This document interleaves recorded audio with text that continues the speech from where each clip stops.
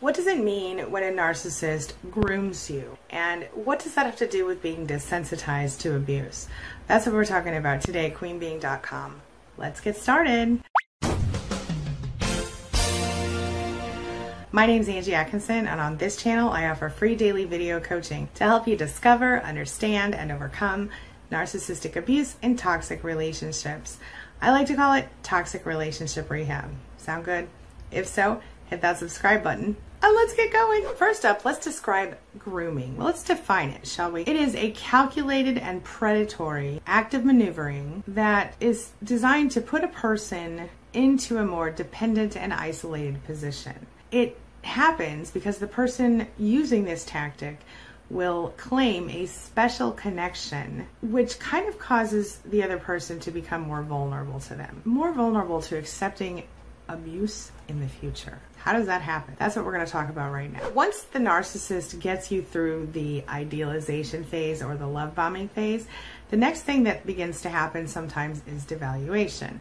But there's a little bit of a gap there, and the devaluation happens very subtly, and it can actually begin with grooming, which leads to desensitization. It's when narcissists begin to condition your behavior to turn you into what they want. They use indirect persuasion. It's a subtle way of getting you to do what they want.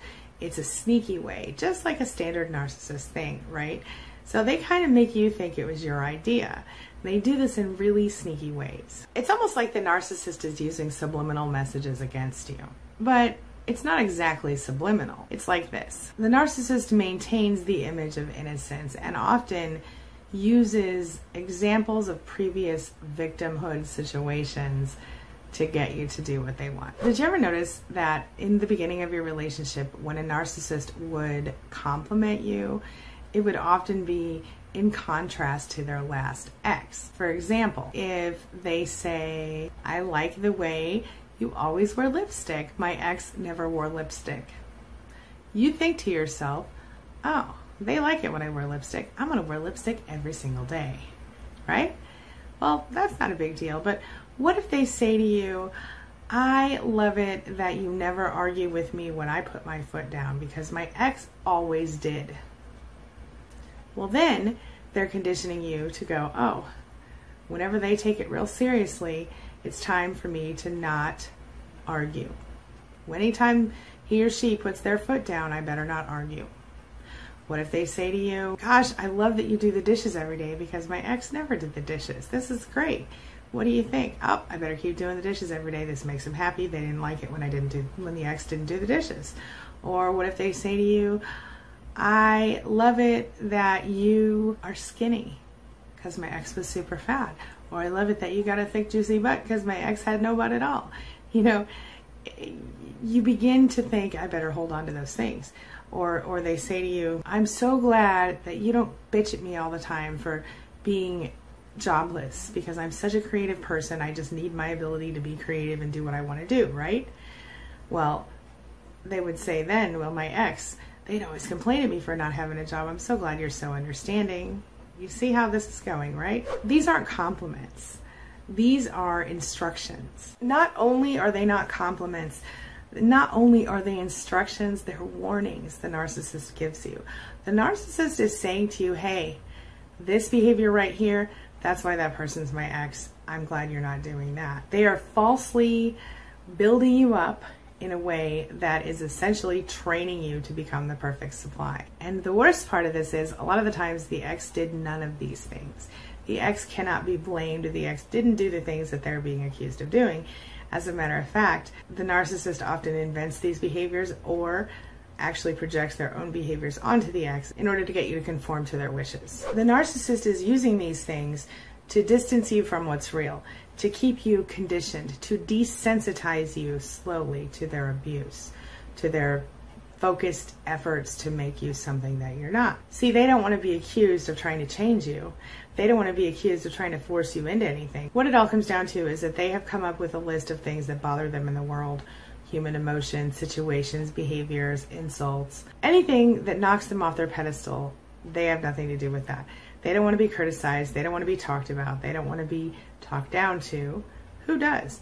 But they are so incapable of handling this type of stuff that they work very hard to condition you very early in the relationship to not do that. Now what happens next is that if you do continue to have criticism for them, or you do any of those behaviors, this is putting you on warning that you will be on the discard list. Normal people don't do that. People who care about other people, they don't make comparisons like that. They don't think to themselves, you know, current person, I really like the fact that you're not blah blah blah because my ex blah blah blah. Because the fact is, we see each individual relationship differently, separately. I don't know about you guys, but I don't even think about my ex very much when it comes to dealing with my current situation.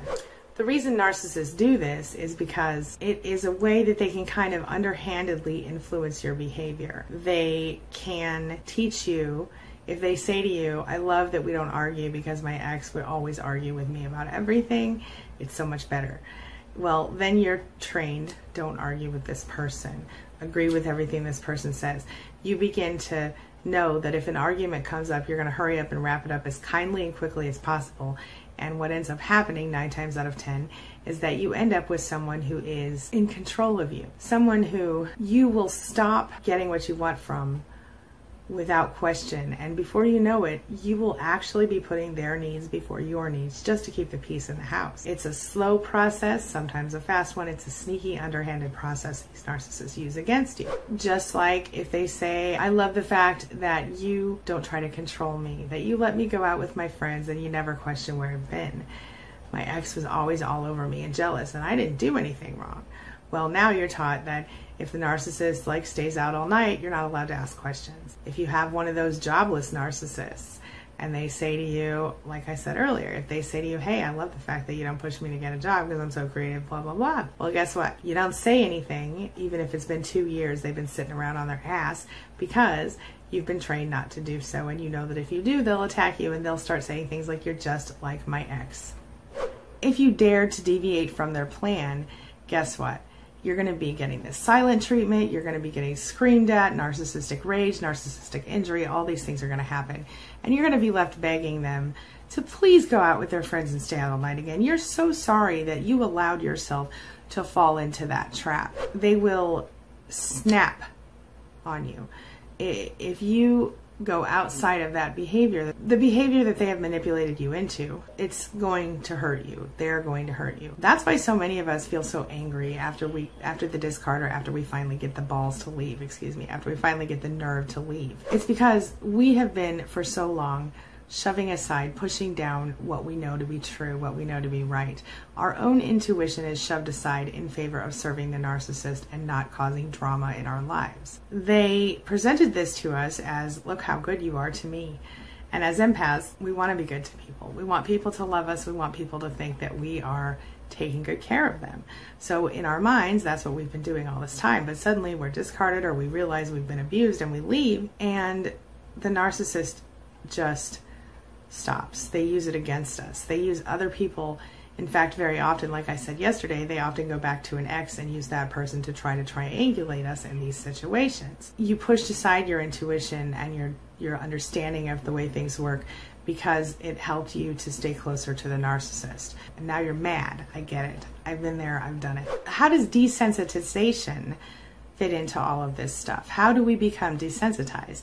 Well, I have another video coming on that because I'll be talking about how our society has desensitized us. And some people have become narcissistic as a result of it lacking empathy because of what our society has done. And we'll talk about that. There's a study that was done. But in this case, we're talking about the narcissist specifically. Quite simply, desensitization is the way that they force you into creating a different response, one that they want, to a trigger type issue, changing the old trigger to new ones. So if in the past, if somebody was sitting on their butt not having a job, you might have said to that person, hey man, why aren't you working? Don't you want to have things in your life? Aren't you tired of letting someone support you?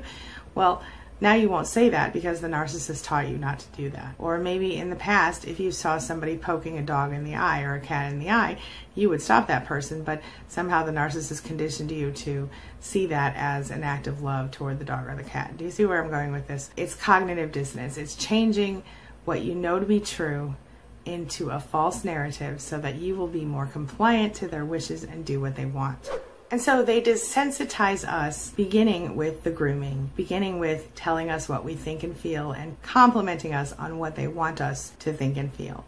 And over time, we develop a higher and higher threshold for abuse, because initially we think we're just doing things to make our relationship good. And one day when we're cowering in the corner, scared to death because some tiny thing happened and we know the narcissist is going to go ballistic on us, we realize what we're in the middle of, or we don't. But it changes so subtly and so sneakily and so quickly that we don't always even recognize that we are being abused. And that is why on this channel I try to help people discover abuse, understand abuse, and then overcome abuse.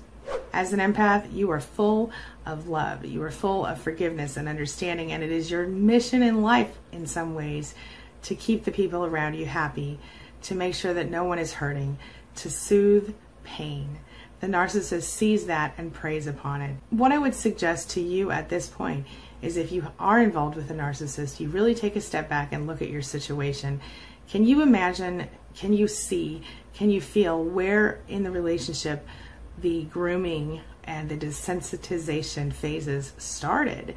And if you can look back at those now, can you think of things that these people taught you to believe, think, and feel that may or may not have been true? Can you think of ways that they desensitized you personally?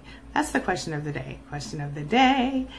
Were you desensitized by a narcissist? Were you groomed by a narcissist, either at the beginning of your relationship or right before it started, to behave in a certain way so that you would be sort of the perfect supply for them? Share your thoughts and your experiences in the comments below, and let's talk about this. I think it's a serious issue, and I think it's more common than a lot of people would expect.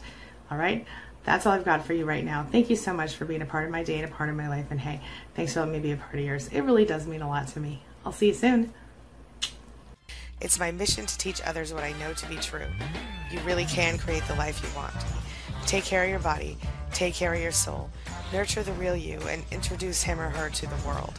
Be comfortable in your own skin and in your place in this world. Take your spot, take it now, and the universe will take its cue from you. You feel me? If so, subscribe to my channel. Let's get it done together.